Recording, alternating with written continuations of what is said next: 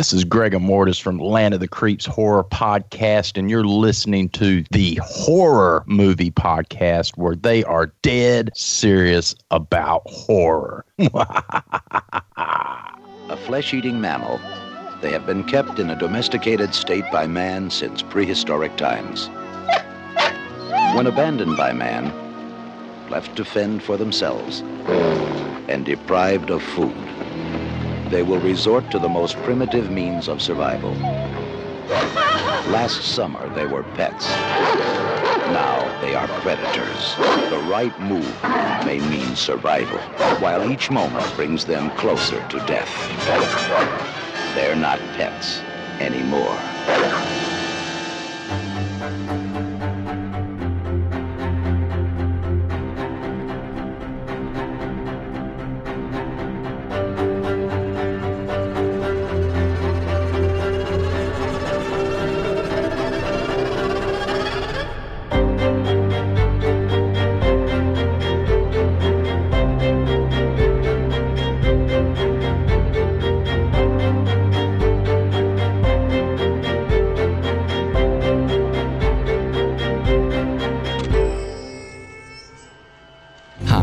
Welcome to Horror Movie Podcast, where we're dead serious about horror movies. We have a bi-weekly show that's released every other Friday, and this is episode 119, a themed episode that we have titled Man's Best Fiend, Horror Pets. Dr. Shock gets credit for that, for remembering that clever Werner Herzog title. Well done, Dave. Thank you. That was funny. On Horror Movie Podcast, you'll hear in-depth horror movie reviews, especially for new releases, with ratings and recommendations to help you decide whether you should buy, rent, or avoid these movies. And I am your host, Jay of the Dead, podcasting from Salt Lake City, and my co-hosts tonight are... Dave, Dr. Shock Becker from just outside Philadelphia, PA. And Wolfman Josh. And Jay, did you do something to this monkey? You have no idea how many times I've been asked that. The thing is, I never know what you're going to say, and so it's very hard to come up with something fast enough and witty enough, as I'm the slowest thinker on this podcast. And that's why I recycled that response from before. So it's shameless, but I'm 41 this year. I need a little slack, I guess. Keep that in the file. You'll probably use it a few more times. I probably will. I mean, maybe I could just say that every week. Okay, it's time to get serious now. We're going to talk about horror pets. That's hilarious, right? I mean, the fact that it's horror pets, there are so many places I want to go with this, but the first thing I want to say is, when we were texting back and forth that one day and kind of discussing like what we were going to do with this episode, and this has been like a month or two ago at this point, Wolfman Josh said something really cool in that text conversation, and I would like you to start out talking about it, Josh, if you remember. You said something to the effect that you liked the fact that this pet, it was initially a pet and a loyal companion, and then it turns on the owner. Do you remember talking about this? No, but I mean, I've been thinking a lot about what my ideal killer pet movie would be, and I think that is kind of at the heart of it there. I think, yeah, man's best friend, right? And so this is, horror being this loss of safety that we talk about sometimes. That's it can't get less safe than that. It's like having a family member turn on you, or your dearest companion turn on you and bite your throat. And so it's a scary concept, I think. And I also like the idea of domestication. Pets are at one time were wild animals that we have domesticated, and we've brought them into our homes. And so the idea then of them turning wild again and turning on us is an interesting conceit. It's almost like Jurassic Park maybe did it best, really. This idea of nature finds a way. You can't really control a wild animal, even if you think you can. So I like the idea that, we talked about that a lot in our When Science Goes Too Far episode, the idea of playing God. This is that on a smaller scale of thinking you can control nature and, the force of nature. And anyway, that element really speaks to me, I think. See, and I love what you said there, and I've been thinking about it ever since you put that in the text. And I'm like, this horror pets concept, even though people haven't actually gone around saying horror pets or man's best fiend as like some subgenre, we're all familiar with it. We know what it's talking about.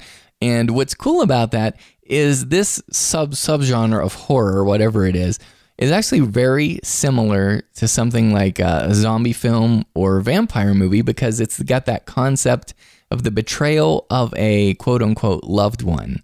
You have someone, or in this case something, an animal that loved you or that you trusted, and that is not the same now. It has become a monster, and even though you still have feelings for this thing, it wants to kill you, and that's very scary. What say you, Dr. Shock? I've grown up my whole life. I had pet, like we had dogs, and I had a cat. But you just never know when you think you know these animals, and you don't. I mean, as they get older, does something happen? I mean, my mother's friend had this dog, and it was the nicest dog for the longest time. And as it got old, I went over to their house one day, and I'm petting it, and it bit me in the face, and I actually have a gash under my nose still from this dog attack. Wow. I mean, it was very close to my eye. I got very lucky. And the thing just attacked me for no reason, just petting it, which I had done dozens and dozens of times before without incident. So you never know when a dog you could think is the friendliest thing in the world, and it could very well be. You never know what's going to set it off. You never know. My brother has a dog that it was a rescue, and whenever it sees a small child, it tries to attack it because something must have happened with it, with a small child at some point in its life. But it's scary. My brother has to be very, very careful. I mean, the dog's very old now. It doesn't move as much anymore. But he has to be very careful of when a small child is around, because this dog goes ballistic. Perfectly fine the rest of the time.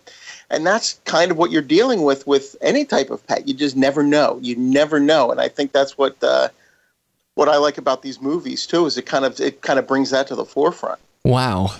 I was not expecting that, Dave. I mean, like, everything you just told me was really kind of sobering to me, actually. Yeah, it was. So I've had some experiences with it, but I think nothing to the extent that we see in these movies, obviously. Although I got to say, I'm still bothered by this gash in my nose. I never went to the hospital or anything. I just kind of pushed it together myself, and never did heal 100%. Dave's tough as nails, guys. Wow. I mean, that's right. It kind of reminds me of that movie White Dog, which is on the Criterion Collection now. Have you guys seen that? I know of it. I've seen that movie. Yes, it's Sam Fuller. Yeah, that's exactly. Yeah, that one. Basically, you've got this dog who's been trained to be racist, and it only attacks black people, and it's kind of interesting. Yeah, it's a perfectly normal dog in all circumstances, unless it sees a black person, and then it'll attack to kill. Yikes! How is that only rated PG? It came out in 1982. I guess because it's before PG-13, but still, that sounds like an R-rated concept to me. But that's very disturbing. Yeah, it's more the way that Fuller presents it. It really becomes more about this girl and this and a trainer trying to break the dog. They're trying to fix the dog. Okay. So what about mental illness though? Like when you think, because honestly, if you're a pet owner, I know most of the world has pets, right? I mean, I grew up with dogs and cats and such, and they become like a part of the family. And so it's really weird to think about them becoming killers. And so like if you think of a family member all of a sudden turning and going ballistic and harming people or harming other family members, then, you would attribute it in a human to some sort of mental illness. And so I wonder if that has any relation to this too. I mean, because in a lot of these, oftentimes it would be something like rabies, such as in Cujo or something. Then Old Yeller. Old Yeller. Right, yeah. Great example. Yeah, Old Yeller. Wow. That's like a Disney film, right? That's old school. Yeah. We watched that every year in elementary school when I lived in San Diego, and I just remember, Old Yeller time again. It would all go sit in the lunchroom and watch Old Yeller for some reason. But that was definitely one of those where, this dog, it's his best friend, and then it gets rabies and it turns on him, and it's this terrifying feeling because what was once safe is no longer, and that's kind of one of the oldest tricks in the book for a horror movie. And we talk about that a lot with parents, how parents are supposed to be a child's place of safety. I think pets are very similar. It's a place where people turn for comfort and solace, and yes. And so, it does seem like something's wrong with that. Something's gone wrong. It's unnatural. We talk about beastly freaks. And so you can look at these like in different ways. I don't know if it was on the Killer Bears episode, but a similar kind of idea where you have the bear who is just doing what it does naturally, which is to kill occasionally. And then you have the bear that's actually going out of its way to do something insane, or it's gone mad. It's a beastly freak. It's a freak of nature. So It's not doing what it should be doing. Yes. So you have two very different approaches to that. And we see that in a lot of these killer pet movies. There are some that are a dog suffering of what is kind of a natural cause of rabies. And then others who have, like in Monkey Shines that I'm going to talk about, a much, more convoluted kind of trip into madness. But, but I don't know. There's definitely falls on the spectrum there. So Josh, if you don't mind, I'd like to go back to your Old Yeller comment, because that's fascinating. I'm so glad you brought that up. I didn't even think of that one, and that's hilarious. And so spoilers coming up for the Disney film Old Yeller from 1957. But in the end, Old Yeller has to be put down and he dies. Yeah. So, and they showed that to us in school as well. Like, I was shown that in school when I was younger. So why in the hell are they showing this movie where all these kids get attached to this dog, it gets rabies, and then it's dangerous and scary, and then they shoot it and it's dead? That sounds like a horror movie, actually. I haven't seen it in many years, but what is that? Why is that a Disney film? It's a drama with horror elements. I don't know. I guess it's based on classic literature, I'm assuming. And those are things that are good for kids to ingest. Why would our schools show us that at such young and tender years? I don't know. Yeah, it's bizarre. I went to a Catholic school. They only showed us like The Exorcist religious movies. I never got to see. Yeah, actually The Exorcist would have been pretty sweet. No, it would have scared the hell out of me. But they never showed us. You know what? I remember them showing us. Was there a sequel to Old Yeller? Oh man, how would you do that? I think there was actually. I don't know. They showed us the sequel to Old Yeller, but they didn't show us Old Yeller, which is very strange now that I think about it. That reminds me of like Titanic 2. I don't know if you saw that. Savage Sam is Old Yeller, right? 2. That's what they showed us because it has a much different ending, I believe. It does have a different ending, and that's the one they showed us, as opposed to Old Yeller. And then other than that, it was all, just Christian movies and whatnot.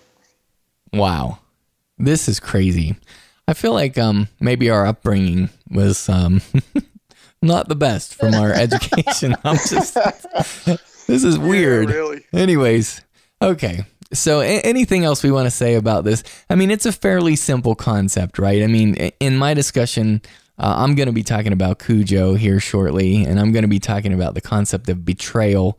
I think that is the primary underlying engine of horror pets, is a concept of betrayal, where once there was trust, and then the trust is breached or broken, and betrayal occurs. And to bring up another non-horror film, but on your topic of mental health, there's the film Blackfish. I don't know. It's a documentary. I don't know if you guys have seen it. Oh, yeah. Not a horror film, but it's a true story. It's a documentary about Orca, the San Diego SeaWorld, that was picked up from another park where it had kind of undergone some trauma. And when they brought it out to SeaWorld, it endangered the lives of several people and killed at least one that we know of for sure, and they think killed others. It kind of had happened at night when there were no cameras around and those kinds of things. But this Orca Tillicum, it's about kind of, the film is kind of about how the captivity that the killer whales endure at SeaWorld is, and mostly even these other parks where they got them from, lead them otherwise peaceful animals who apparently, according to the documentary, there isn't recorded instances of a killer whale attacking a human outside of captivity, but there are a lot in captivity. That's and correct. So, yes. I have some Super 8 film from when we took a trip to California, I guess back in '74. I don't think it was the one in San Diego. Is there another like Marine Land or Marine World or something? I think it was in the San Francisco area. Probably. Where my father took Super 8 film. We were sitting in there and we're watching the show with the killer whales and everything. And they show them like taking a fish out of someone's mouth or something, along those lines. And it was just, I'd like to watch that and then watch Blackfish and just kind of, just because I remember that. I remember that clearly. I mean, I was in part of the area of the crowd where when the thing jumped, we all got wet. So I remember vividly. The film helps, obviously, because I was not that old at the time. Right. But I do sort of remember the whole thing of watching these killer whales. And they seem very docile to me. I mean, I would have thought, hey, that'd make a cool pet. Yeah. Yeah, they're very intelligent, and they love humans, but something about the captivity. And then this one did endure additional trauma. It was kind of attacked by some other whales and stuff in captivity. But. And that film Blackfish from 2013, I'm glad you brought that up. If the listeners choose to watch it, it is disturbing. And what's intriguing as they talk about the attacks and the various things that happen, it almost does seem like, it reminds me kind of a lot of like the course of Cujo, where as he gets worse and worse with rabies, like at first he's like, he's just kind of annoyed and sad, and then like as the film progresses, he gets more and more dangerous until he can't control himself, and it actually parallels the behavior we hear about with these orcas. Yeah, two other documentaries that I'll just bring up really quickly, not horror films, but kind of horrific the direction they take. There's two. One is better than the other. They are called The Tiger Next Door and The Elephant in the Living Room, and these are a little bit different take on this idea. These are people who keep exotic animals as pets. So people who keep a lion as a pet in their home. And there's also, of course, the film Roar that we've talked about before. But these are documentaries where, about people who have like a poisonous snake in their home, and how that has become this kind of mini epidemic in the United States because people can't care for these animals. They'll buy them on the black market or something, release them in the wild, then they'll kill some kids, or they'll let a cougar loose in Ohio or whatever, and it'll get out. There's one case where a lion gets out of its cage and is running down the interstate, the heartland of the United States. So wow. There's scary stuff. And so first of all, don't buy exotic pets. Right. Because you're not going to be able to take care of them. It's either going to kill you or escape.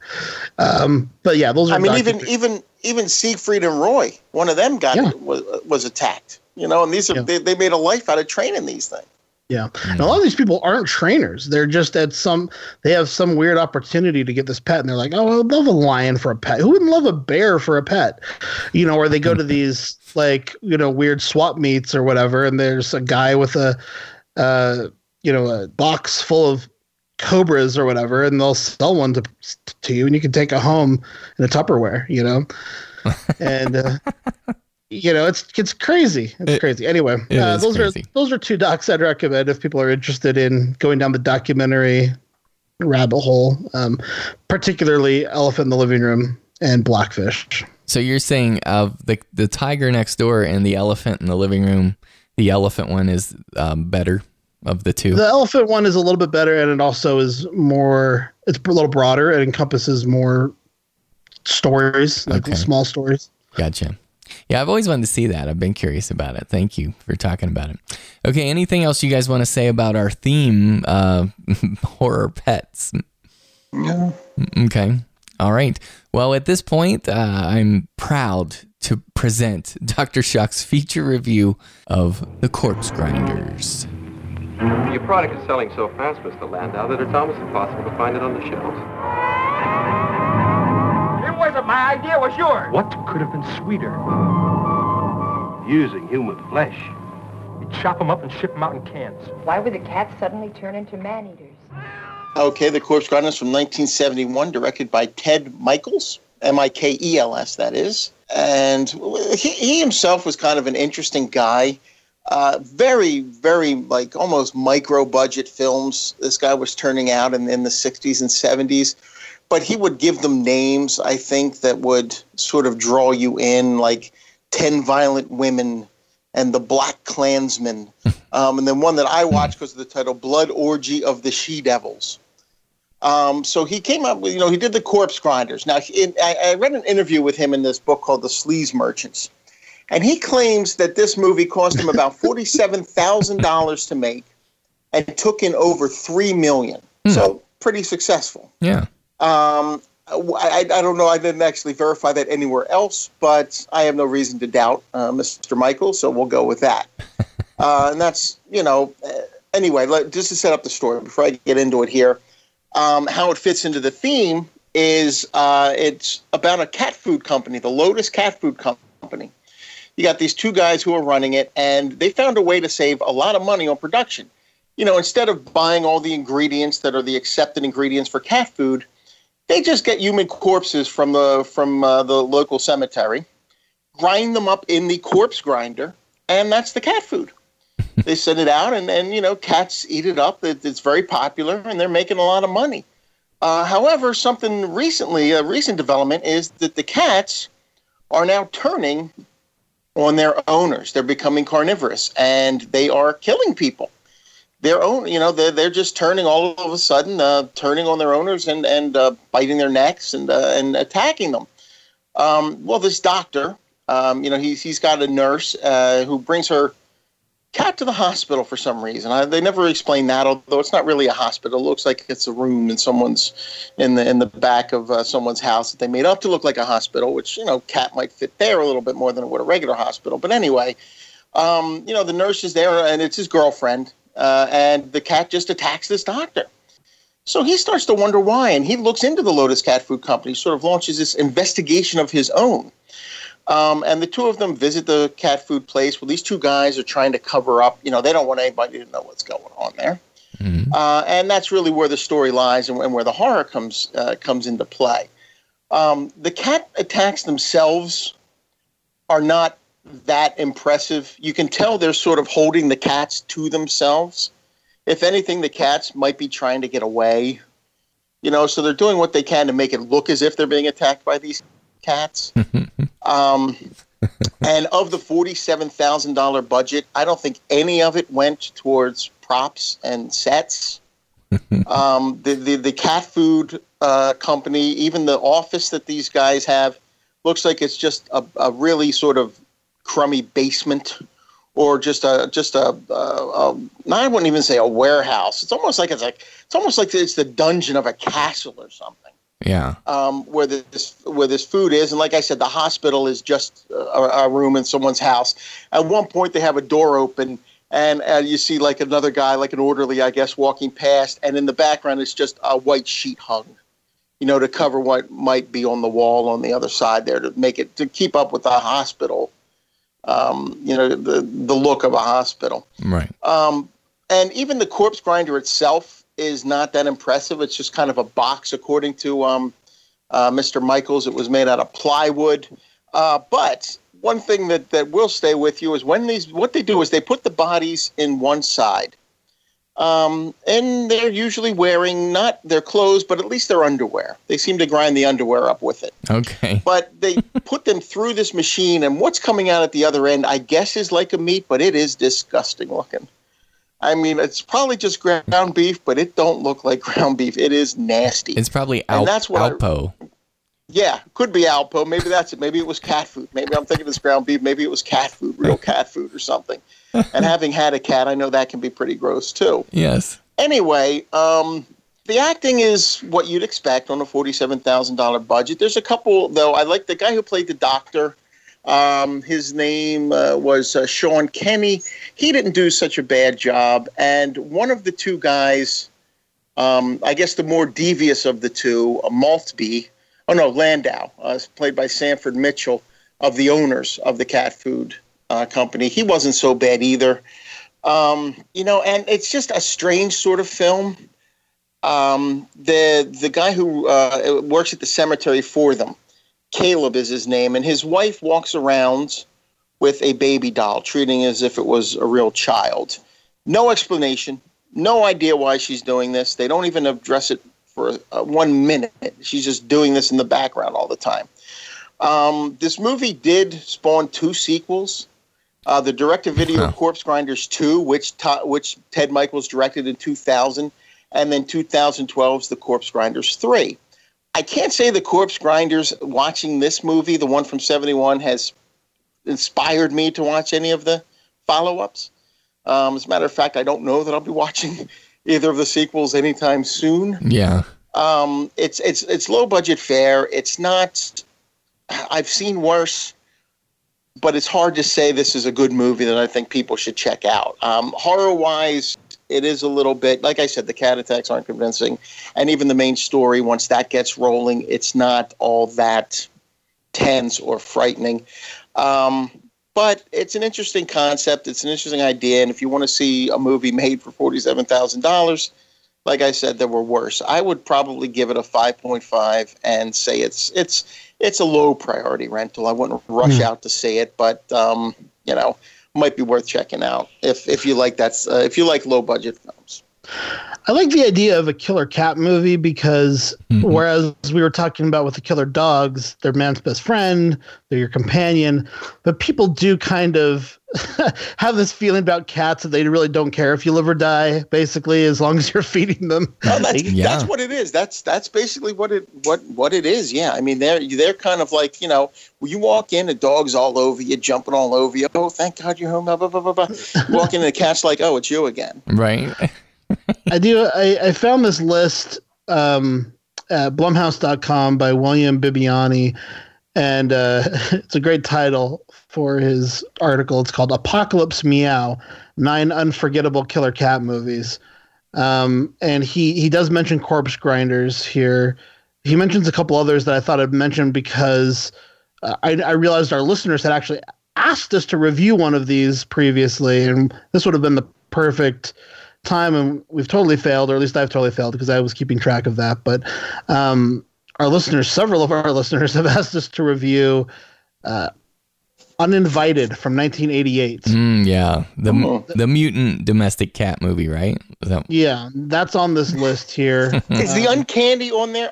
The Uncanny on there, Josh? That was one I saw. The Uncanny from 77. Yeah. There's the Cat from Hell segment from Tales from the Dark Side. And Strays. That's a good one. 1991. That Tales from the Dark Side segment might be the best of all the killer cat segment. That one's probably the creepiest. Well, I haven't seen most of the other movies, so I can't say. But that is a creepy sequence in that film. So I will recommend people check these out. If they're interested in killer cats, here's a little list for you. Night of 1,000 Cats, and then Strays, Tales from the Dark Side, The Uncanny, and Uninvited. The ones that I cribbed from this article here, Apocalypse Meow. But yeah, I apologize to our listeners. I know you guys did want us to review Uninvited, and maybe that will have to make its way onto a Frankensteinian episode in the future. Oh yeah. But I'll just read the little description here as long as I've got it up from Blumhouse.com. It says, one of the weirdest killer cat movies ever. And if you haven't been paying close attention, I'll reiterate that it's saying something. It's about a cat who repeatedly barfs up another larger cat who kills people and infects them with bulgy neck disease. Oh, yes. And it all takes place on a yacht where a millionaire and a group of teenagers he invited for some reason are completely isolated. And also they dance like total dorks. That's great. And there's also, so the list I've been using for this episode, which I'll reference a few times tonight, is if you go to Wikipedia and you look up, let's see what it's under, natural horror films, right? It has the various kinds of animals or in some cases pets, and they're killer animal movies. And two here, Pet Sematary, of course, from '89, which it's not totally a killer cat movie, but it's got an evil cat in it, of course. Church. And then the Incredible Shrinking Man from 1957. I guess there's a domestic cat in that.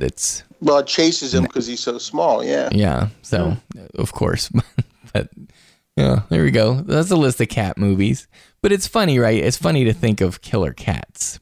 My grandmother actually had a severe phobia of cats, and Dr. Shuck, the exact same, like the similar story that you're talking about with the dog that attacked you, that happened to my grandmother when she was a young girl, except with a cat. It was a cat she knew, same kind of thing, and then it just, ran across the room, jumped up and scratched her on the face and started going nuts on her, inexplicably. And so ever since that, my grandmother was scared out of her mind of cats. She couldn't even watch it on TV. That would do it.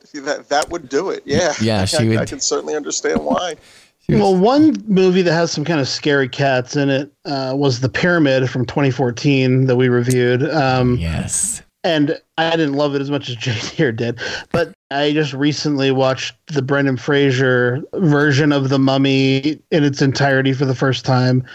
And he uses a cat as a weapon in that movie because the Mummy is terrified of cats because just like in The Pyramid, they are the keepers of the underground world. So is the god? I think the god is Bastet. I don't know if I'm right about that, but I think that's the cat god. It could well be, but Brendan Fraser runs around with like a little fluffy cat. Right. It's just probably like named cat, Snowball. Yeah. That's hilarious. And it scares the mummy away. It's used as a kind of a recurring gag a couple times. So I thought that was great. Probably the best part of the movie. So are you going to be talking about that in your Mummy review? I may well reference. I wanted to make sure that I reviewed the 1934 film, the two other movies called The Mummy before I saw the Tom Cruise one. Yeah. But we are also reviewing every single Universal Mummy movie, so we will review it in full in a feature review together at some point. All right, Dr. Shock. So it sounds like the Corpse Grinders, Dave says it's a 5.5 out of 10. He calls it a low priority rental. And I see you could watch that on Amazon Prime right now if you have Amazon Prime. So nice. There you have it. Okay, now Dr. Shock, I know he's got to head to bed. You got an early morning tomorrow, and you got get some rest. And so we're gonna set you free. But before you leave, will you tell the listeners where they can catch up with and hear more from you? Sure. At dvdinfatuation.com. Excuse me. Catch me on Twitter at dvdinfatuation. My Facebook page. Search for DVD Infatuation. I guess it'll get you there. And also on the Universal Monsters cast, coming up with the review of The Mummy, seeing that in a few days. And the Land of the Creeps will eventually, I've been in touch with Greg Mortis. He said he's getting to the point where he thinks he might be able to start up again. He's starting to settle down now with his move and everything. So hopefully we'll be getting that back online soon too. I don't know when. There's no timetable yet. But he is talking about getting it going again. Well, we'll keep them posted, won't we, Dr. Shuck? Yeah, absolutely. Because, I know a lot of this audience loves Land of the Creeps, and I'm sure they miss hearing you guys over there. So. Oh, and Greg's a great guy. He really is. I mean, he helped us out with that. With the slashers, and he did a great job with that. So he loves horror. We're big fans, and let Greg Mortis know. Like in the meantime, if he doesn't, I know when you move and stuff, it's so busy. If he doesn't have time to record and produce and edit and publish an episode, he's welcome to join us over here anytime he wants, Dave. So pass that along. I certainly will. I will pass that along. All right, brother. You have a good night, Dave. Thanks for being here, and beware of horror pets. Absolutely. That's why I don't have any right now. Okay. Okay. All right, guys. Have a good night. See ya. All right, see ya. When you have kids, just all of a sudden everything scares you. And for me, it was from the moment my wife was pregnant. I just was hyper aware of anything that could cause harm.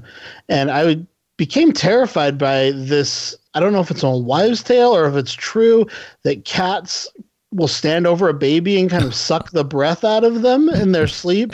Have you ever heard that before? Oh yeah. I'm very familiar with that. In fact, yeah. I was super scared of that idea, and we did not have cats around for that reason. Yeah. It's been long enough now that I've forgotten the details of it, but I remember at the time it really freaking me out. Yeah. It is in fact just like an old wives' tale. It's not actually true, but yeah, what they would say is the theory was that cats love milk, of course, and so they love smelling milk on the baby's breath when the baby's sleeping. So they like kind of get up on the baby or stand on its chest, which also makes it difficult to breathe. And then they would be smelling the milk, and it would suffocate the baby basically.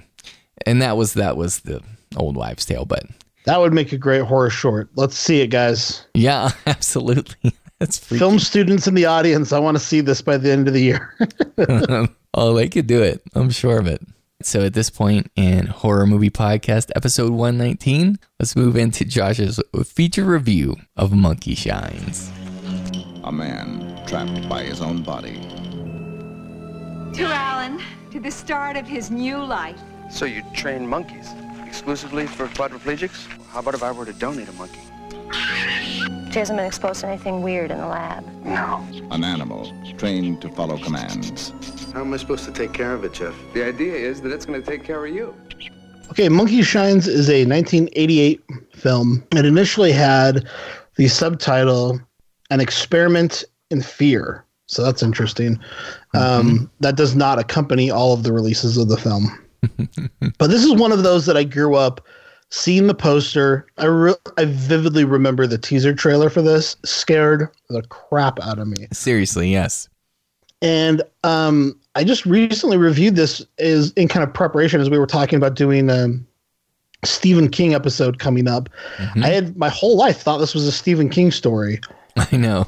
And it turns out that it was written by Michael Stewart based on his novel. But yeah, my entire life I thought this was a Stephen King movie. And then I just found out like this year that it wasn't. So yeah, and George Romero did the screenplay and directed. So that's interesting. Yeah, it is interesting. And it's a weird movie for Romero, not really his typical thing. Yes.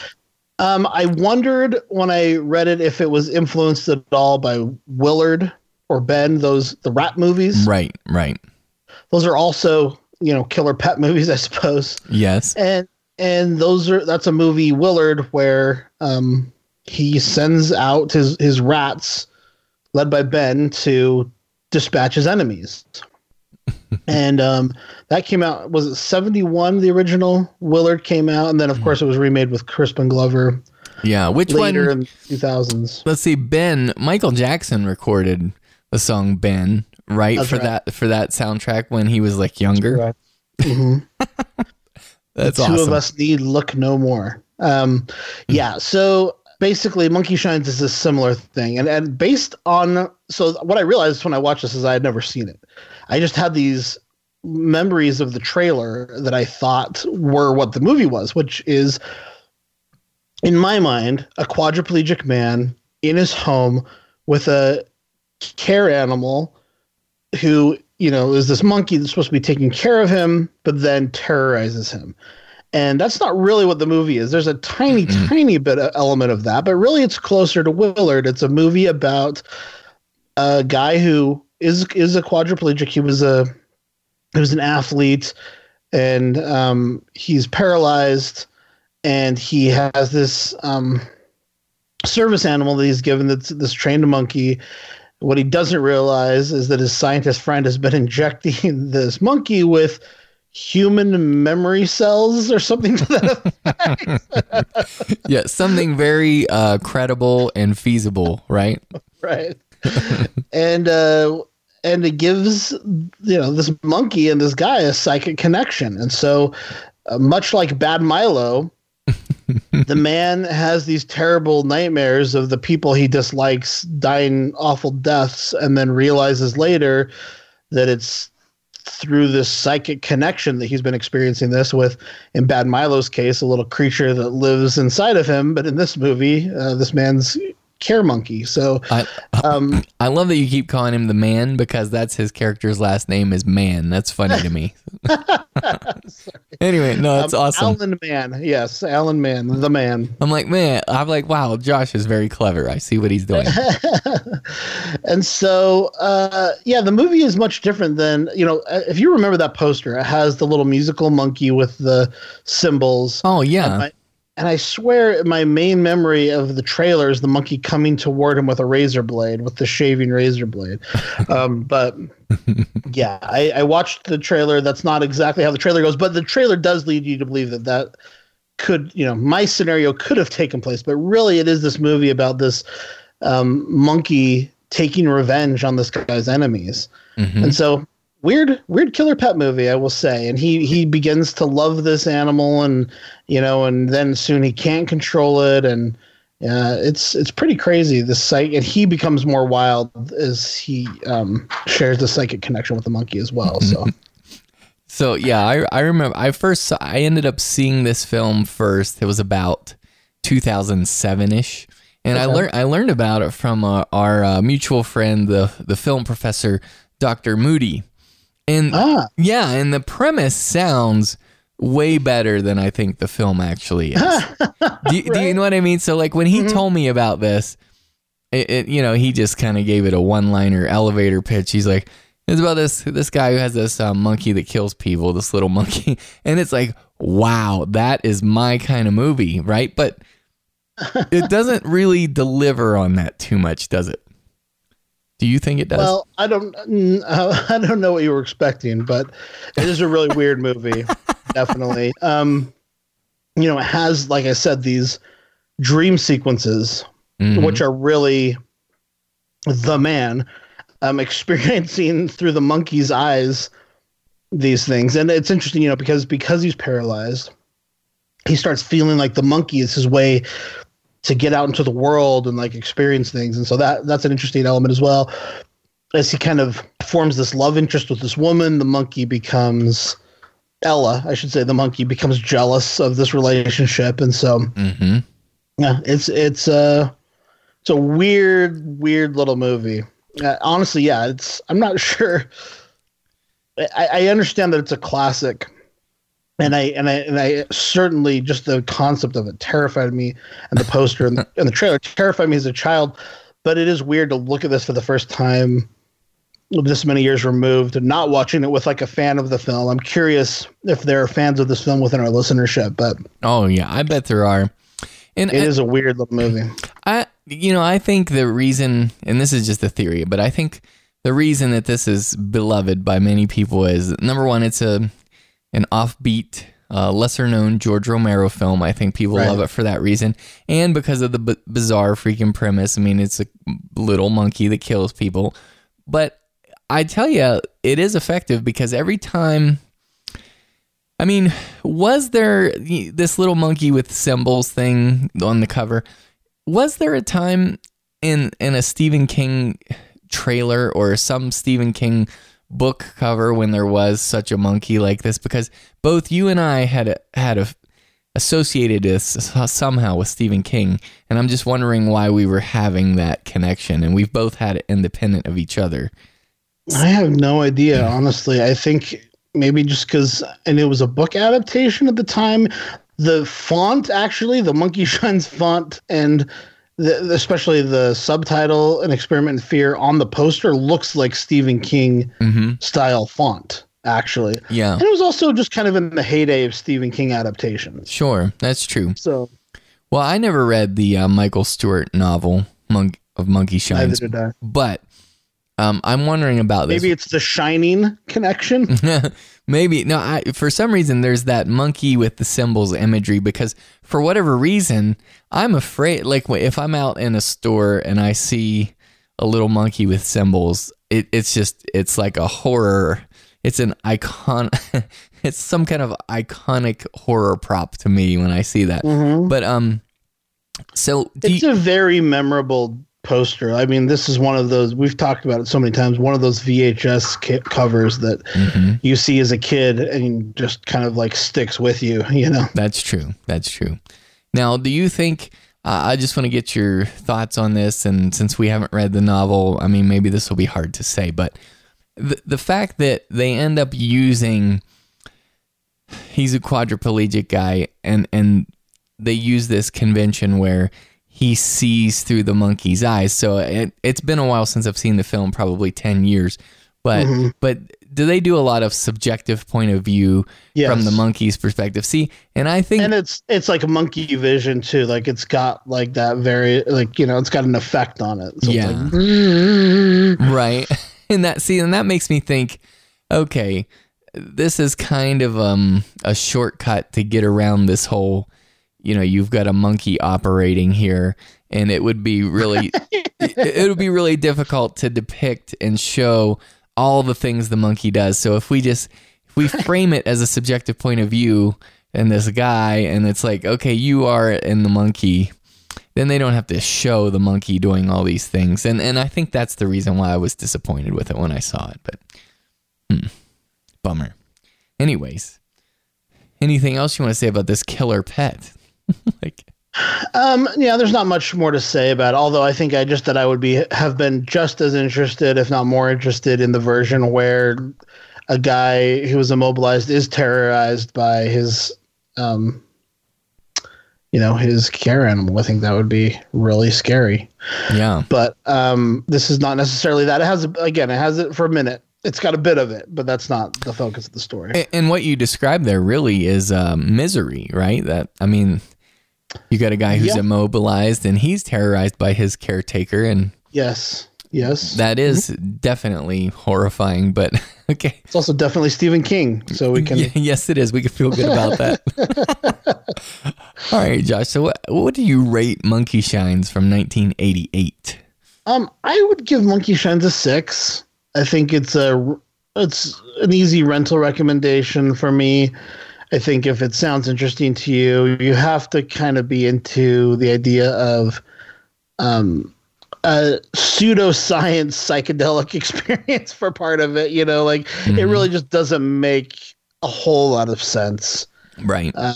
So, you know, it's not going to be for everyone, but it's not a great movie. But for the reasons you mentioned, I think because it is kind of an odd Romero entry. Mm-hmm. For the George A. Romero completist, I think it's worth checking out just to kind of have experiences filmography. In some ways, like, it's such a much better made film than Martin, but I enjoy Martin more as a film. Yeah. You know, it's that kind of a thing. So I'm with you. Worth seeing once, I think. And I would agree. I back you 100%. That's right where I fall in this too. I mean, it has been a long time since I've seen it, but I remember watching it back in the day and being a little disappointed with Dr. Moody because it doesn't 100% deliver the goods, as he said, but I give it a 6 out of 10 too. I call it a rental. And I would just tell the listeners, if you haven't seen Monkey Shines and you're going to watch it, then just temper your expectations, because it's not like you see a lot of monkey violence, right, Josh? I mean, no. And that's really what I was wanting.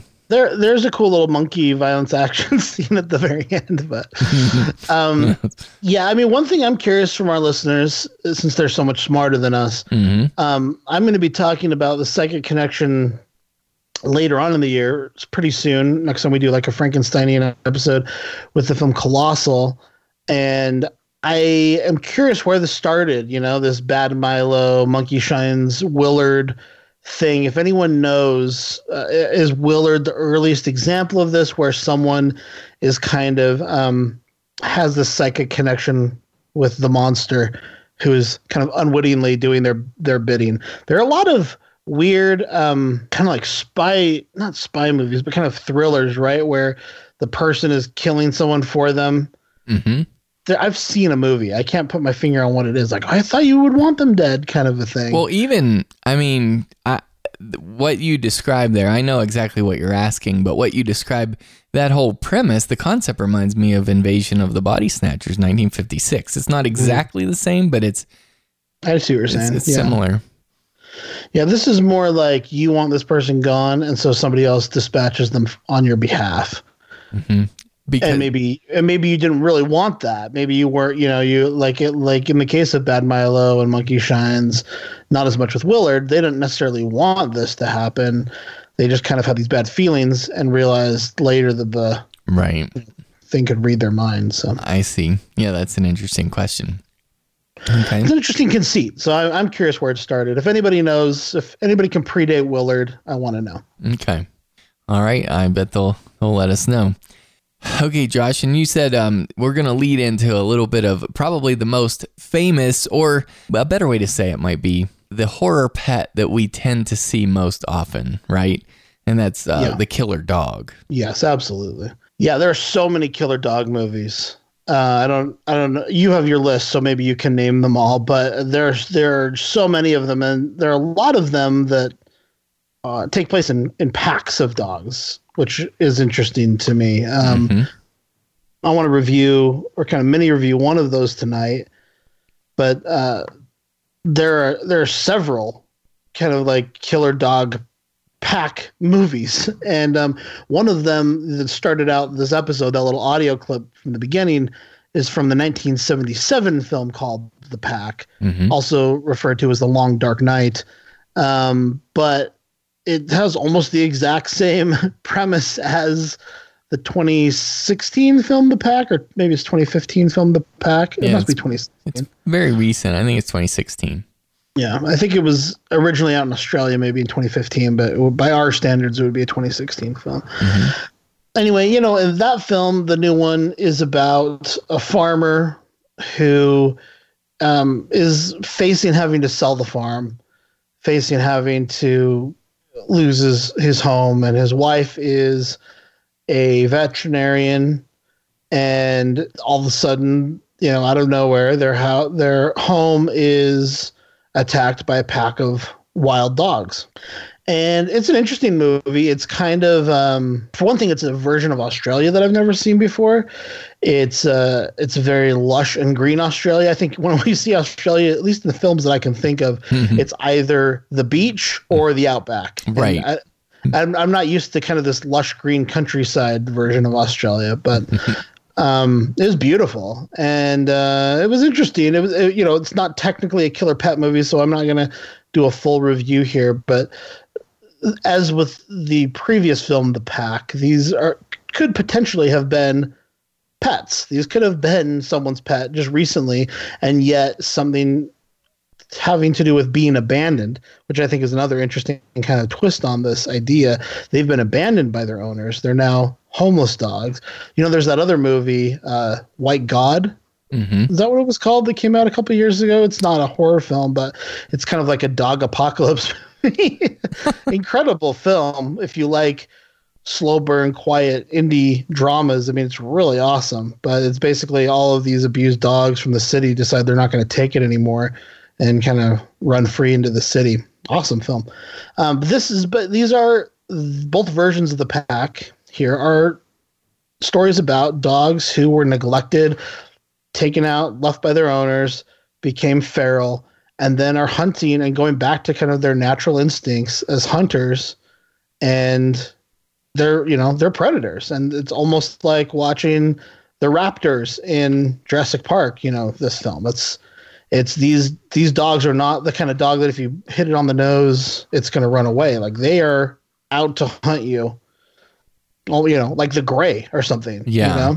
Well, this reminds me, this whole premise, I haven't seen this new film that you're talking about, but it reminds me a lot of The Breed from 2006, which is kind of similar, but those are feral dogs in that movie. But it's still kind of neat because it's a siege narrative. This is too. These are feral dogs as well. Okay. Yeah, I mean, so you got the siege narrative element, which we love, right? Because they're trapped inside and the dogs are outside trying to get in and so forth. And they got to escape because you can't stay in there forever. That's really cool.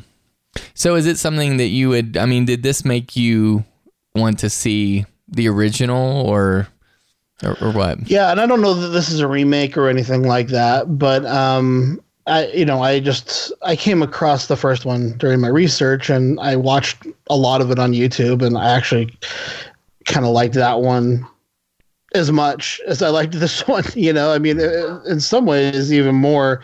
The Pack from 1977 is directed by Robert Clouse, who I'm sure you're a big fan of as a as a Bruce Lee fan, he directed Enter the Dragon and Game of Death, and he did the Jackie Chan movie, The Big Brawl, which is probably my favorite Jackie Chan movie.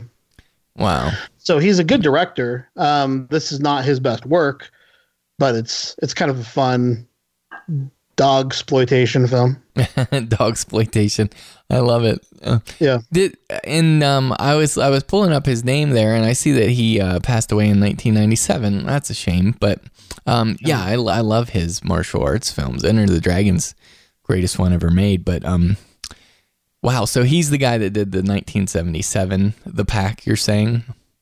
Yes, that's right. Okay, gotcha. But I was saying, sorry, yeah. So the 2016 The Pack, I don't think is necessarily a remake of that or anything. Okay. It's just is a very, very similar premise, and it looks like The Breed is almost exactly the same thing as well. It looks like The Breed is maybe similar just by the description I'm seeing here online, maybe even more similar to the 1977 film than it is to the 2016 film. But I mean, yeah, they're people being terrorized by dogs. That's the whole thing. Yeah, and if people are into that concept, I mean, these aren't dogs, but this is very similar.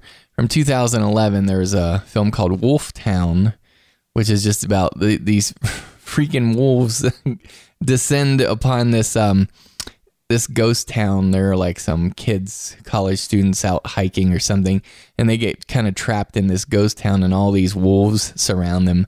And it's the same as The Breed and The Pack and so forth. So if people are into that, which I am, I like these kind of things.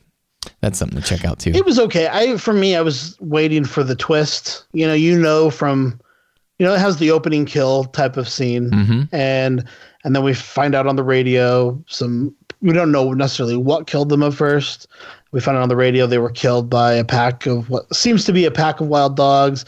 So I'm waiting for it's actually werewolves, or it's actually like some kind of monster, beastly freak thing. But no, it's just a pack of wild dogs. See, and I love that because that's reality to me. I mean, that's my favorite aspect. It's like, ooh, this could actually happen. But yeah, a lot of people didn't like this film, Wolf Town. And if you remember our special features episode when we did, those very obscure movie titles. Yeah. This one, Wolftown, only had 654 votes on IMDb, but it does have a 3.1 out of 10. I actually thought it was better than that, but what do I know? So, anyways. Well, just as a quick mini review for The Pack, I would call it a 6. There's nothing special about it for me. If this is your type of movie, which it sounds like it is, I bet you would really enjoy it. It's well constructed. It's beautifully shot, well acted. Like there's nothing to it really, in my opinion. You know what I mean? Beyond dogs chasing people around, in that kind of situation. So if you like that, you'd probably like this. It's streaming on Netflix right now for people who have Netflix. It's a $2.99 rental most other places. So I don't think you can go wrong with a rental for The Pack. So I almost get the sense, Josh, that you actually like a little bit of supernatural in your horror film. I mean, that's kind of what it sounds like. I mean, years. You're saying that like it's a derogatory. No. I know it kind of came out that way. I didn't mean it that way. But over the years, we get to know each other's tastes more and more as we podcast together and talk about horror movies. And yeah, like as I think back, it's like, okay, I think Josh does like the supernatural stuff, and I like more of the real world stuff personally. Yeah, someone in our listenership said, "Oh, Josh only likes movies that are based in reality," and I thought, "No, that's Jason. That's not me." Yeah, I mean, they're my favorite for sure. Yeah, but I don't have a strong preference, but I like some kind of twist. It doesn't have to be supernatural. I absolutely like supernatural stuff for sure. Okay. I like monsters. I like werewolves. I like I like some deeper element. If it can be, I prefer that to sci-fi and fantasy. So I think that's why I like it, the supernatural more. If it's not going to be grounded, like in Get Out, I would have preferred they went a supernatural route with that film than the sci-fi route with that film. I would have preferred that. You know what I mean? So I see. So anyway, yeah, but I don't mind a movie totally set in reality, like a Preservation or a Cujo that's completely set in reality. I think those can be fun, but I was waiting for a twist in The Pack, and I was waiting for something else to happen besides it's the same thing that was happening the entire time, you know? Yeah. If I'm going to watch a movie like this, my favorite version of this is Tremors. So it's right. It's very similar in a lot of ways, but yeah, I'll take Tremors over the pack. But see, I feel like feral dogs could come after me, but graboids, I mean, I love Tremors. Don't get me wrong. I'm not saying I don't, but yeah. So I'm actually kind of afraid of dogs in real life too. I mean, I used to have a lot of dogs, and in West Virginia, they can smell your fear, Jay. I know. Show them your fear. Well, I had some pretty traumatic experiences when I was a missionary, when dogs were freaking chasing me all over. Yeah, and I had a few scary things happen with dogs, but yeah. So I mean, after that experience, it's like, whoa. But anyways, I know you mentioned the Wolfman, and earlier we were talking about Universal monsters and stuff. So right before we started recording this podcast tonight, I was revisiting with my son Abbott and Costello Meet Frankenstein, which we all love. And so Lon Chaney is the Wolfman, and I believe it's Lon Chaney Jr. in this particular film. That's correct. And there's a scene in this where Lou Costello, he's in the room with the Wolfman after he is transformed in, and the Wolfman is kind of sneaking up behind him, and you know how usually like the Wolfman's MO is like just like be this ravenous thrashing, ripping things apart and stuff. Well, the fact that we know that about him, and Costello is completely clueless, and I mean it makes that scene really scary, even though it's supposed to be kind of comedic. But it's like, wow, he is in there with this thing that's a ferocious beast. Like when he's with Dracula or Frankenstein's monster, yeah, I'm just not quite as scared, you know. But it's like, when he's in there with him, it's like, whoa, that little guy better get out of there. But anyway, that just I don't know what made me. I guess because I was watching it earlier, and we've been talking about these things tonight. But anyways, I digress. Yeah, it's good stuff. Well, yeah, I mean, I think again, there's something to that wild aspect of the ferocious beast aspect of these things that it's hard. If you lose trust, it's hard to regain trust, right? Like you've had a bad experience with a dog. I'm thankful I never have because I love dogs. But yeah, once you've lost trust, it's hard to let your guard down again because it could go, who knows? It could go wild at any time. Yeah, it's crazy scary. And if the listeners out there, if you're into these horror pet like canine movies, then there's a list here like on the Wikipedia Natural Horrors page. If you go down through there, and some of the things that make this list, Josh, I don't know, some of them are sketchy. I haven't seen all of them, obviously, but here's what they have listed. They have Atomic Dog from 1998.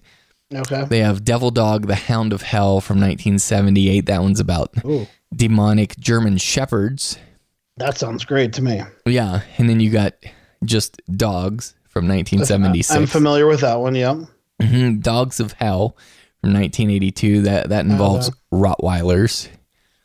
Okay. And then Hostel Part 2, they have this listed as having some dog action in it. And then you got several, let me see, what is this, like probably 9 versions of the Hound of the Baskervilles.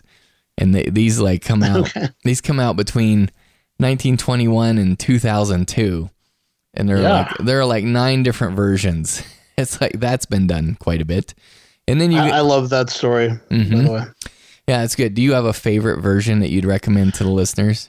Yeah. I don't know what year it is though, off the top of my head. It's a black and white version. Okay. I can find out. It might be the Basil Rathbone version, actually. I can see it. I can see the Hound in my head. And the set is very similar to like the 31 Dracula type of set. It really stuck with me as a kid. Like these big fake looking rocks, the Hound's standing on and everything. I've got it somewhere. I'll try to dig it up. But maybe it's the 1932 version then, or could well be, or the 39 version. There's one from the 20s, 2 from the 30s, 1 from the 50s. I'll figure out which one it is before we're done with the show for anyone who wants to check it out. But then it's interesting, the new Sherlock show, which I'm a big fan of, they did their own version and they did a big twist on the Hound of the Baskervilles idea, which I thought was pretty clever. Nice. Okay. That's awesome. And then we got one that's kind of very similarly titled to our episode here, but this is actually called Man's Best Friend from 1993. And that involves a genetically altered Tibetan Mastiff. And then and that's the one with the guy from Aliens in it. Oh, his name I'm blanking on. That's in everything that we. This is killing me. I'm sorry. Are you talking about Lance Henriksen? Yes, thank you, Lance Henriksen. Okay, yeah, and then we got Night of the Wild from 2015 that just involves domestic dogs. I don't think I know that one at all, and it's a 2015 film. That's weird. Pet Sematary 2 has an undead domestic dog in it, of course. And then you got Rottweiler from 2004, genetically altered Rottweiler. Then we already talked about White Dog. And then there's Wilderness from 2006. And then, of course, they include Wolfen, which says they have it listed as unusually intelligent wolf-like canines. Yeah, no, that's not. I'm not counting that. I would count that as a werewolf movie personally, closer to so that's how I feel about it. But anyways, we have saved what I believe at least is the greatest horror pets movie of all time. This is actually in my top 3 all-time favorite horror films. I think this is the example of a man's best fiend, a horror pet. And I even consider this film to be the best siege narrative, and that would be Cujo from 1983. Cujo?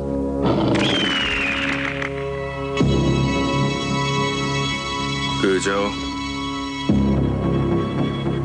Can he get us in here?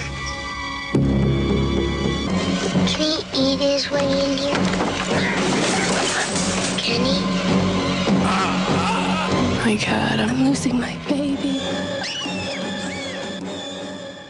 Now, Josh, the thing is, I want the listeners to know this. I know that everybody is very familiar with Cujo.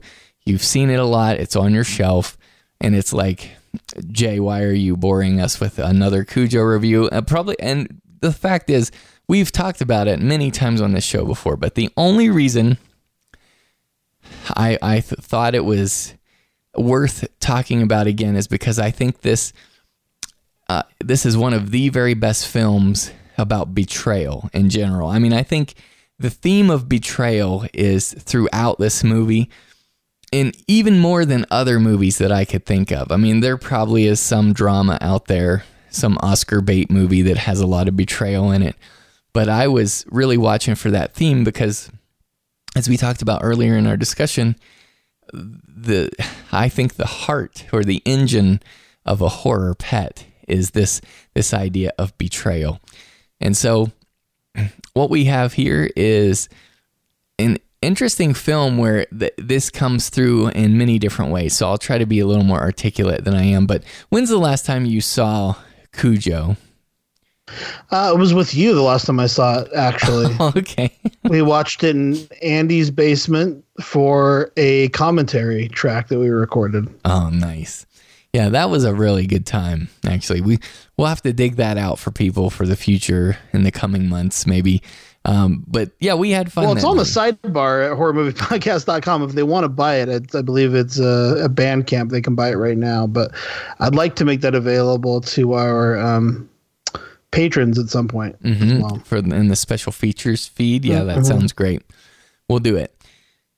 But anyways, so moving now through here, like one of the first things, and I think we've talked about this before, but I do think it's neat how in this Cujo, of course, at the beginning, he's bitten on the nose by a bat with rabies. And so it's interesting that that's a bat and it's got that vampire trope, right? You know, I think that's kind of neat. It reminds me of vampires. I know it's not exactly across the board, but anyways, sure, I see what you're saying. Yeah, it's kind of neat. And I guess I should say, I assume most people have seen Cujo. They're familiar with the story. The ending in the book is different from the ending in the film, but basically, in order to discuss this, I will have to go into spoilers for Cujo. And so I'm just going to give that heads up right now. So can you give your rating and recommendation before you do that for those who don't want to be spoiled? Oh, yeah. And my rating and recommendation, Cujo is a 10 out of 10 for me. I think it's my number 3 all-time favorite horror film, actually. And it's a must-see. It's a buy. So, yeah, if you haven't seen Cujo yet, please work it in and then come back and listen to this review if you're interested in hearing about the themes of betrayal, or watch the film and just see them for yourself. But nice. So I think as I moved down through, I just marked each of the betrayals that I saw, and there are probably more that I overlooked. But like the betrayal number 1, the parents tell the little boy in the story, "There's no such thing as monsters. They're only in stories. There are no real monsters." And I mean, as a child, you count on your parents to tell you the truth about things. And we parents know, those who have children, I don't know if you feel this way, Josh, but sometimes I have a little bit of an inner wrestle when I'm telling my kids this very same lines when they're afraid of things. Mm-hmm. And then I and then I realize that actually there are monsters in the world. And so it's like, you know, somebody might say, oh, they weren't intentionally trying to betray their kid. But it's like, yeah, if you're lying to your children, that's a betrayal. And weirdly enough, this is a very bizarre coincidence. It's like a twofold coincidence, Josh. Just last night, for whatever reason, my 9-year-old son has developed this weird phobia of pigs.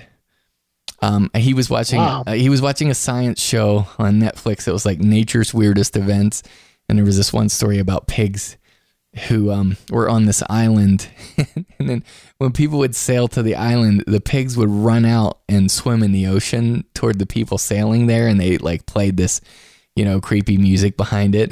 Mm-hmm. And so he was like horrified by pigs, and so I had to tell him, you know, you don't have to worry about pigs; they're not going to hurt you. But the fact of the matter is, pigs are kind of mean. You know, I'm just saying this quietly. Well, and especially like a wild boar kind of situation. I mean, you could really. Are there several like mob movies where they like feed people to the pigs and stuff?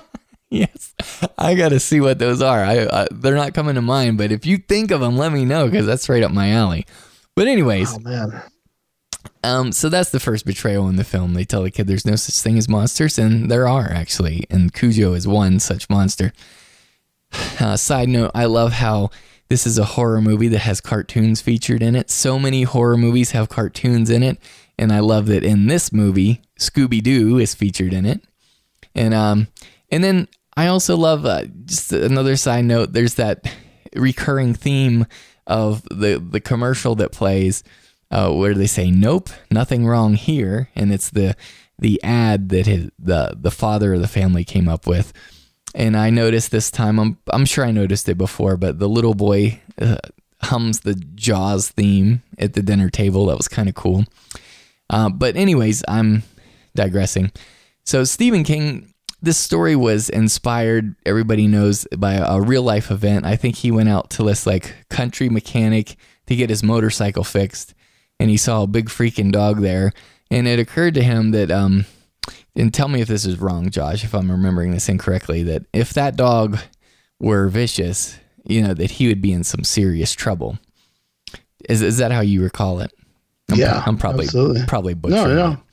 Anyways, there's another like really funny conceit. Like there are amazing things in this dialogue in this film that come out to me, and dog lovers can all admit to being guilty of this. When Cujo is first, he's fine and he's not rabid yet. He comes up to them and he's really nice and everything. And the mom warns her son, Dee Wallace, says, "Hey, you don't know that dog. Stay away from him." And of course, the owner's like, "Don't worry about it, ma'am. Cujo won't hurt him. He likes kids. He's safe." You know, like they always say that. "Oh, my dog won't bite you," and then the next thing you know, you get bitten. That's happened to me, actually, that very thing. But anyway, one of the betrayals in this film is, I think it's really cool that they used what is typically a life-saving dog, the Saint Bernard, as trained to save human lives. Yeah. And so there's this man's best friend betrayal where this one takes human lives. I think that's cool. And that whole the cereal and the consumers thing, the reason the husband gets called away and he's out of the picture is because even though the ad campaign is nothing wrong here, it ends up making people very sick, like violently ill. And it's awesome. And another thing in Cujo, Josh, and jump in anytime because I'm sorry, I'm going to hit the highlights, but you feel... No, man, it's your review and your favorite movie. Go for it. Okay, well, feel free if I'm droning on. But in Cujo, they really illustrate, and this is a lesson for anybody who's married or has interpersonal relationships with anybody else. If you have relationships with people, Cujo has some insights. Here it is. In Cujo, problems fester. There's a lot of festering going on. Like there's the bite on his nose from the bat, and that festers. There's the unhappy marriage between the ad exec and Dee Wallace, and that festers. There's the yellow Pinto, the car that they end up getting stuck in. It has a problem that is not addressed, and it keeps getting worse and worse. And so these problems crop up, and nobody's paying sufficient attention. And so because people are inattentive in this film, they're not paying attention to their dog or the bite on his nose or the marriage or fixing the car, this festering leads to this rabid, deadly situation. That's pretty awesome to me. Yeah. They say, and let me see here. There's another betrayal because the mechanic, the owner of Cujo, he plans to betray his wife when she goes out of town to visit her sister, and she's actually running away. He plans to go out and do, quote, broads, booze, and baseball. So that's a betrayal that's in the works there. There's also the betrayal of trust between the husband and wife, because there's the husband who is cheated on. All right. So, and he's supposedly friends with the guy that Dee Wallace has an affair with. So that's betrayal. It goes on and on. I'm just going down here through. I'm going to try to kind of cut it short in case people are bored. No, don't. I don't think you should. Take your time. Okay, thanks. That's nice of you. And at one point, there is also this concept that you can spot a couple of times in the film where it's like too little, too late. Like when you start trying to fix things too late because of inattentiveness. Like the husband does actually try to address the Pinto problem, but he doesn't have enough time. He doesn't have the knowledge, and that's why it ends up falling upon the wife, and she gets stuck. And I think that's interesting too. Another betrayal is the mechanic's wife is sneakily leaving her husband forever and taking the son away, and he's an abusive father and so forth. So she has her reasons. But still, it's, she's running off. I'm just putting it out there. And let's see, of course, the mechanic's friend gets killed by Cujo, and he used to be friendly with that dog. And so it kind of reminds me of poor Dr. Shock's story he told earlier. He knew that dog and encountered it many times, and then the dog attacks him. And then just moving on down, let's see if there's anything else that I want to talk about here as far as betrayal. Oh, just the fact that the car ends up not working. Technology betrays her. People might consider that a stretch, but it does not come through for her, and it fails her. No, I mean, I think that's great. It's something, again, they're all playing with our expectations of what should happen, right? Subverting our expectations of what we believe should be the case. And we expect that the car's going to work. The car should work. Yeah. You should be able to get in your car and drive away from the situation. And Right. the mere fact that you can't, it's such a small thing, puts them in the gravest of situations. I mean, that's crazy. Yeah, it's horrifying. And I'll tell you what I think is the most upsetting. I mean, this is the scariest betrayal in the whole film, and it's the most upsetting scene. And it's not her fault, but the mom, Dee Wallace, assures her little boy that the dog cannot get them inside the car. And what happens? the dog ends up inside the car. It's awful. It's truly harrowing. I mean, this kid, he's been told by this woman that there are no such thing as monsters. And then she tells the kid they're going to leave. And then he's like, don't worry, he can't get us in here. And then the next thing you know, a few scenes later, he's in the car chewing on her. And it's like, it's extremely upsetting. The kid is traumatized, and like he's seeing his mom get eaten basically. And that really upsets me. That scene makes me shake inside, and I can't even imagine, because if you think about it as a parent, the whole thing would be awful happening to you, but also knowing that your kid is witnessing you and being like destroyed emotionally and mentally. I mean, that's just awful. And then, let's see. Oh, the coworker. Yeah, his friend. So when the husband goes away to fix this account that they've screwed up on with the cereal, there's a betrayal there too, because he tells him the husband's got to leave early to go check on his wife and see what the heck's going on. And he shares with his coworker, she's been having an affair on me. I can't get a hold of her. I got to go see what's going on. And so this coworker, like, he finally reveals his true colors, and he's like, yeah, but what about this account? And he's mainly he's worried about his own career and so forth. Right. and then there's a small betrayal, but it's still bad. At one point, the mother is trying to revive her son and help keep him alive, basically. And the kid starts biting her fingers. And so she's been bitten by the dog, and now the kid is biting her too. So that's another little small betrayal. And then it's weird that her lover, the guy that she had the affair with, he does this weird betrayal where he goes in the house and starts slicing up her bed and pillows and does all this weirdness in the house. And then after the mom is doing all this stuff to try to save her son and keep him alive, and the son kind of betrays the mom by saying, I want my daddy. And he just keeps screaming it over and over, because obviously his mom is not cutting it, is not protecting him sufficiently. And she just screams, all right, I'll get your daddy. And that would be hard to hear as a parent. I just think that's interesting. Yeah. Anyways, did you have something there, Josh? Because I promise I'm wrapping it up. No, I'm just listening attentively. I'm sorry if I'm not interjecting enough. I think everything you're saying is fascinating. I think it's a thank you, really interesting take on it. That's awesome. And I guess the last thing I want to say, and we've talked about this and joked about it before, but I think it is just fascinating and hilarious how Cujo, the dog's demise, is because of two bats, really. There's the first bat at the beginning, that bites him on the nose, and then there's the baseball bat. And that's just so cool to me. But anyways, this film is a 10 out of 10. I absolutely love it. And I think of all the horror pets films, this is replete. It is filled with examples of betrayal, and especially from, the pet itself, because Cujo does kill its owner, which is the mechanic, and it would have killed the boy and the mother and everybody else, but they escaped, luckily. So anyway, this is a great film. I truly love this story. It's one of my faves. So what do you rate Cujo, Josh?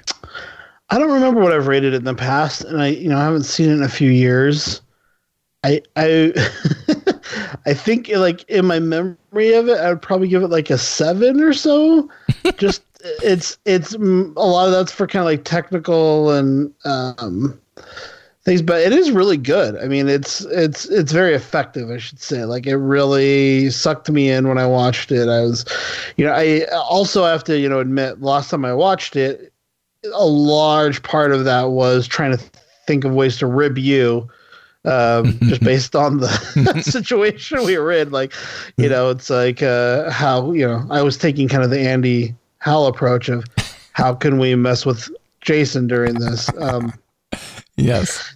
But no, it is a great movie. I don't own it, so this is one that I would like to rewatch now. And you have piqued my interest. I think that's really interesting.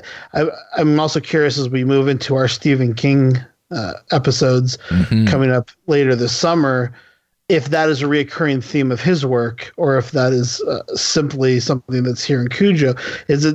You've demonstrated that it's replete with it. Yes. And one thing I've got a little story about Stephen King, but I'll save it for those Stephen King episodes. But it makes me think that maybe this is just something he loves to do, to insert this type of theme into a film and really run with it, or into a book and really run with it. So, yeah, interesting. Very interesting. I will be watching it again based on your review. Oh, good. Well, thanks. That makes me happy, and I hope the listeners will check it out again, or if they've never seen it, visit it for the first time, because it's fantastic. And so I think that's just about it. Josh, I would encourage the listeners to I'll link this in the show notes, but if you go to Wikipedia and look at the natural horror films page, I mean, it talks about the various beastly freaks and animals that happen in nature. So I found some of the films that we were talking. Number one, the version of Hound of the Baskervilles that I love is 1939. Okay. Found that out. I found several films that have gangsters or people feeding people to pigs. So in 2000, we have Guy Ritchie's Snatch. Oh, yeah. And right. that it doesn't happen in that film, I don't believe, but they do talk about it in that film. Right. The next year, 2001, Hannibal, the sequel to Silence of the Lambs, it's a pretty big scene where someone is fed to the pigs in like a really gruesome way. The one that I was thinking of more recently is a Denzel Washington movie called Two Guns. It's Denzel and Mark Wahlberg, your guy. Oh yeah. And there's a gangster, I believe a Mexican gangster. I've seen the film, but only once, and I don't remember it very well. Who feeds his rivals to pigs. So that's a reoccurring thing. And then there is a horror movie, exploitation horror movie from 1972, just called Pigs, aka Daddy's Deadly Darling. Yeah. Features pigs eating people. I know that would. And then of course, once we get into boars, then it really goes up. But even the domesticated pig it can be dangerous. But yeah, once it gets into boars, then you've got razorback and boars and even Hunt for the Wilder People more recently has kind of like a deadly boar encounter. Yes, and Pig Hunt. Yes. That's Pig Hunt. Like, you got to be careful how you say that one. But anyways, that one I love from 2008. I know people are thinking that's a different genre. I think you're thinking of there, buddy. But anyways, we didn't mention rabbits, but I think people would like us to mention at least Night of the Lepus. We should at least say there are killer bunnies. When we had our at Easter, many of our listeners tweeted us happy Easter messages with lots of deranged killer bunnies, and Night of the Lepus was one of the favorites. I believe David sent us that one. And I always think of Bunnicula. Talk about horror pets. The Bunnicula book series, if you guys have kids, I'm reading them with my kids now. It was one of my favorite when I was a kid. First one is Bunnicula, the vampire rabbit. Then there's a Haunted Honeymoon. No, that's not. That's the Gene Wilder movie. Holiday Inn is the second one, where the animals all go to a boarding kennel and there's a murder that they have to solve. The third one is The Celery Stalks at Midnight. And basically these vampire-bitten celery are becoming zombie celery. And there's one more. Anyway, they're great books. I loved them when I was in like third grade, and I'm going to read them with my kids right now. So nice. Plenty of killer horror pets in those books. That's right. And if I may here, so I'm strictly going to read the headings here because Josh, I just feel like people have not decided to click on the link for the natural horror films on Wikipedia.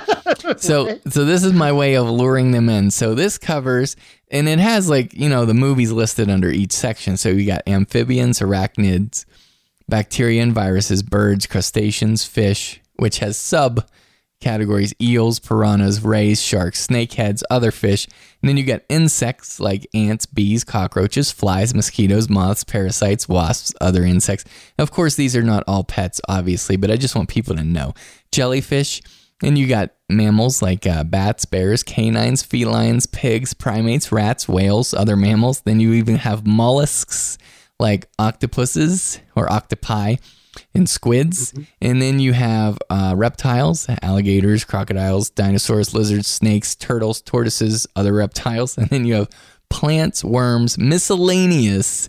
And it's a good time. So this is a really fun little Wikipedia page. I think it's worth your time to check out. And it'll be linked. What section would orca be under? Oh, well, I mean, aren't those mammals? I would think. Yeah, sea mammals. Yeah, okay. Yeah, probably it should be in there. So, anyways, I hope people have had a good time with this episode. We sure have. Yeah. They're like, "What the hell were you guys doing?" like, not all theme discussions are created equally.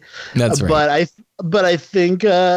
Look, it exists. It is a subgenre of horror, whether we want to admit it or not. There's a big portion. There's a big section of films about killer pets, and so we've now covered them.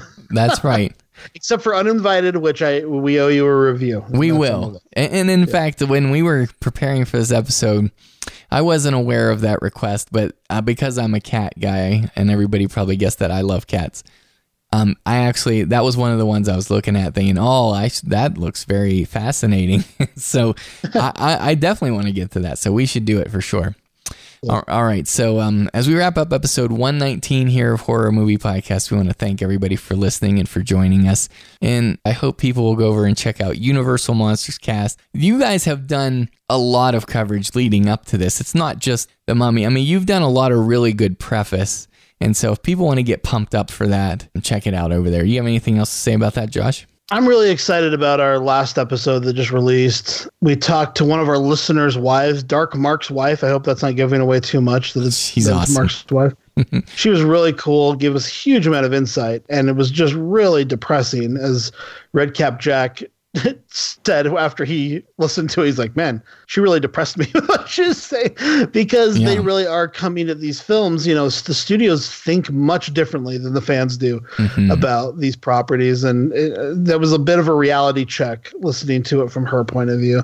But we also had a really great interview with Matt Greenberg, who was one of our jurors on the Horror Cinema Awards. We mentioned him then. He wrote Halloween H2O, A Reign of Fire, the Dragon movie. And then he also has done several Stephen King adaptations, 1408 probably being the most notable. But really interesting guy. And he gave us a lot of insight into coming in late on a property like he did with Halloween H2O, adapting someone else's work like he did with Stephen King.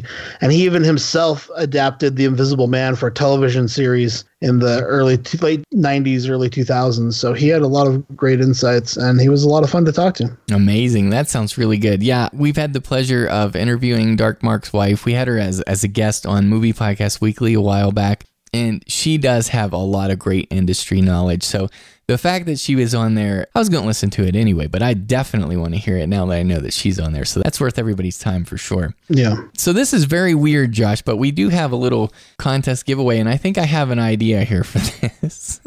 So these are the stickers from Armored Foe, and I'm just going to be really honest with the audience, okay?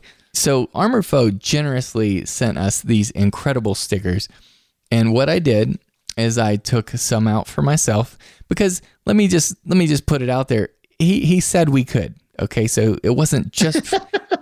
Well, I'm just saying, when people send us stuff, he was giving us a gift. Yeah, I think. Yeah, I just wanted to point out to people, because when people send us stuff and they say these are gifts for the listeners, then we give it away to the listeners.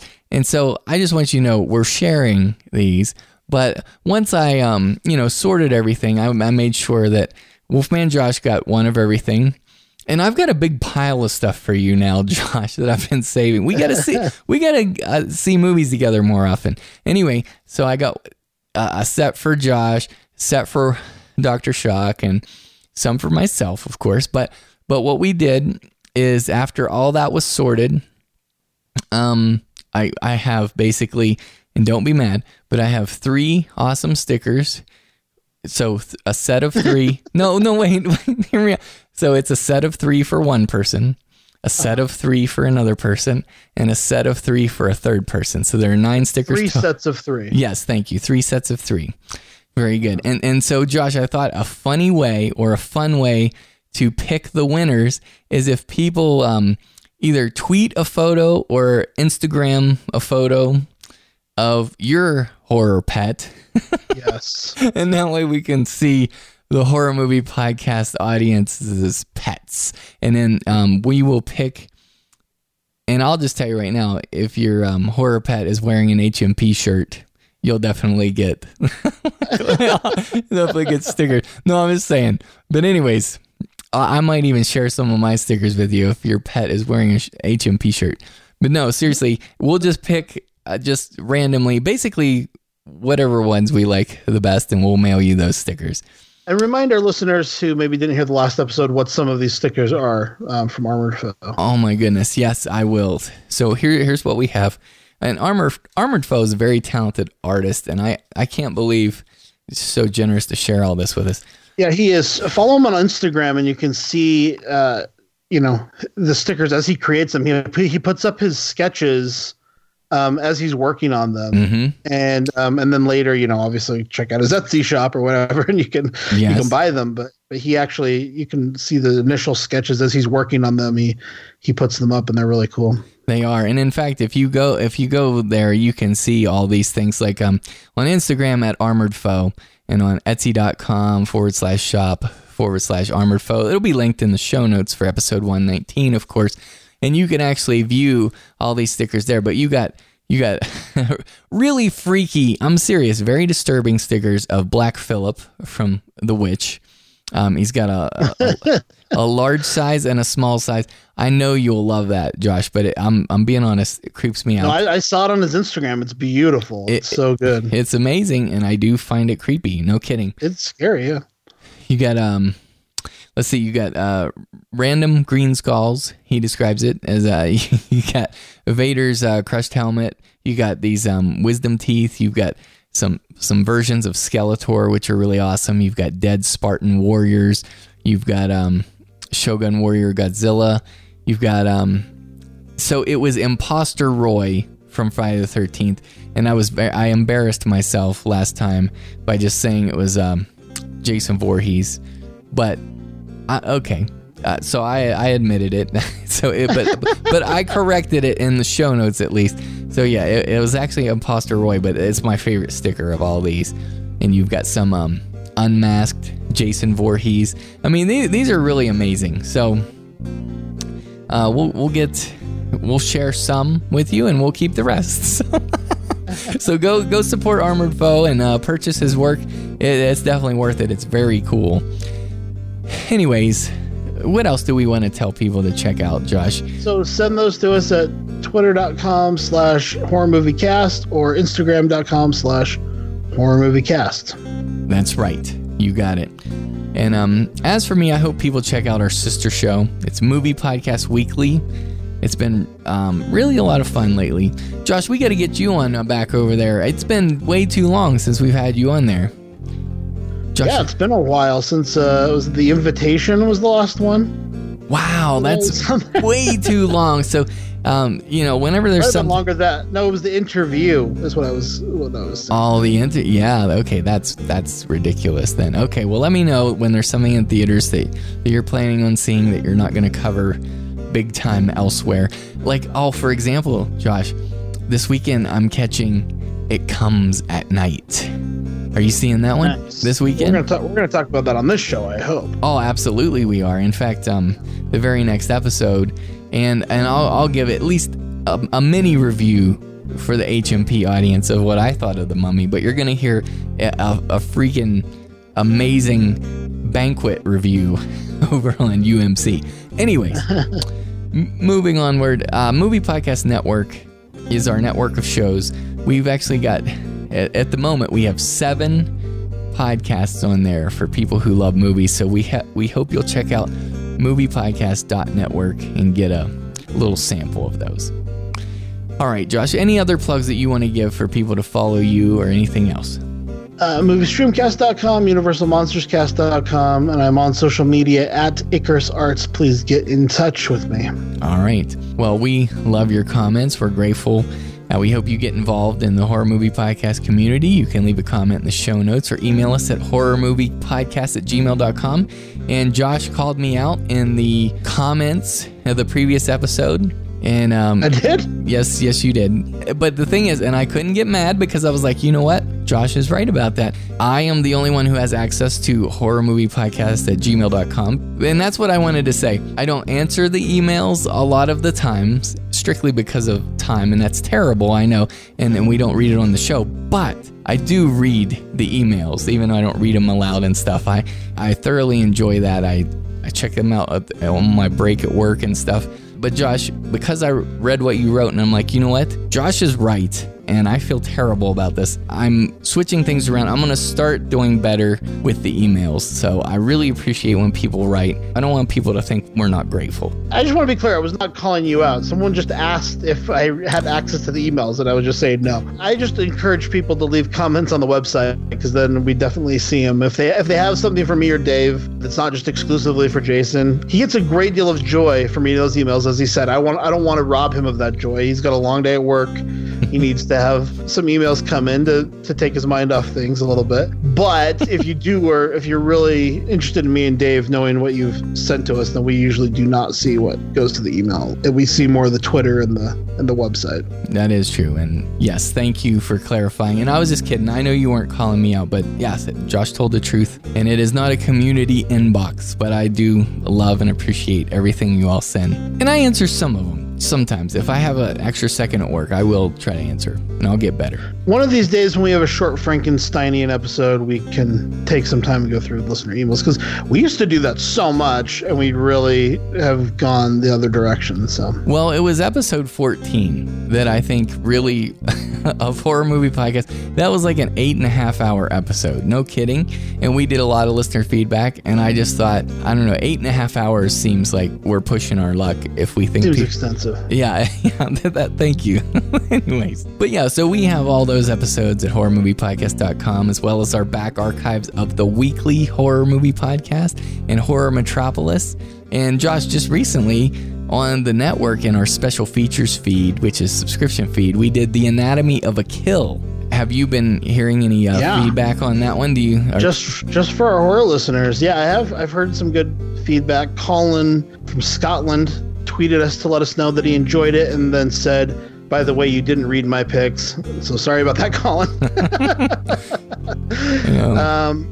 Cake Wolf was very kind and sent out a tweet on our behalf, and yeah, yes. there have been a lot of listeners who have been very complimentary, so thank you. We're not looking for compliments, but it's nice to get them occasionally, and we just love you guys, and we appreciate our patrons, especially as we're now trying to move that direction a little bit with the Movie Podcast Network shows. We really appreciate the support of people who can do it, and yeah, good stuff. There's going to be a little bonus episode coming up in the middle of this month from myself and Matroid. We took a road trip to LA and recorded along the way, and had just some really weird conversations about junior high and music that we listened to in junior high, and we stopped at some cool movie locations and geeked out as tourists along the way. And so if you want to hear that, that's coming up in the Movie Podcast Network patron feed. That's right. All right. Well, thank you. And we're on Twitter, as you all know, at Horror Movie Cast. And we'd love it if you subscribe free in iTunes. If you haven't done that already, you can also leave a comment there. I also want to just really thank and appreciate our musicians, Fred Ingram and Kagan Breitenbach. Where has Kagan been, by the way? Kagan, I don't want to speak out of school, but maybe he would like to rather share this news himself. But he's been hired on several film productions. I think he's got like 6 different movies that have hired him to do scores, and so he's been very busy. Wow. I wonder if they heard his work on this show and they're like, we gotta have that guy. Had to have been. It had to have been. Well, I just want listeners to know. So the theme music for Horror Movie Podcast, our theme song comes from Frederick Ingram. You can find his work at fredericingram.com, and the song that we use is called Wilderness. And what Kagan did, he's a musical genius, he did this reworking of Fred's original theme and enhanced it. And so listen to Kagan at kaganbreitenbach.com.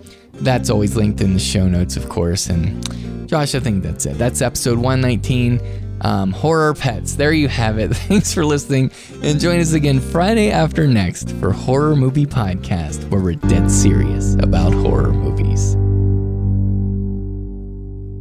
Sit, boo-boo, sit. Good dog.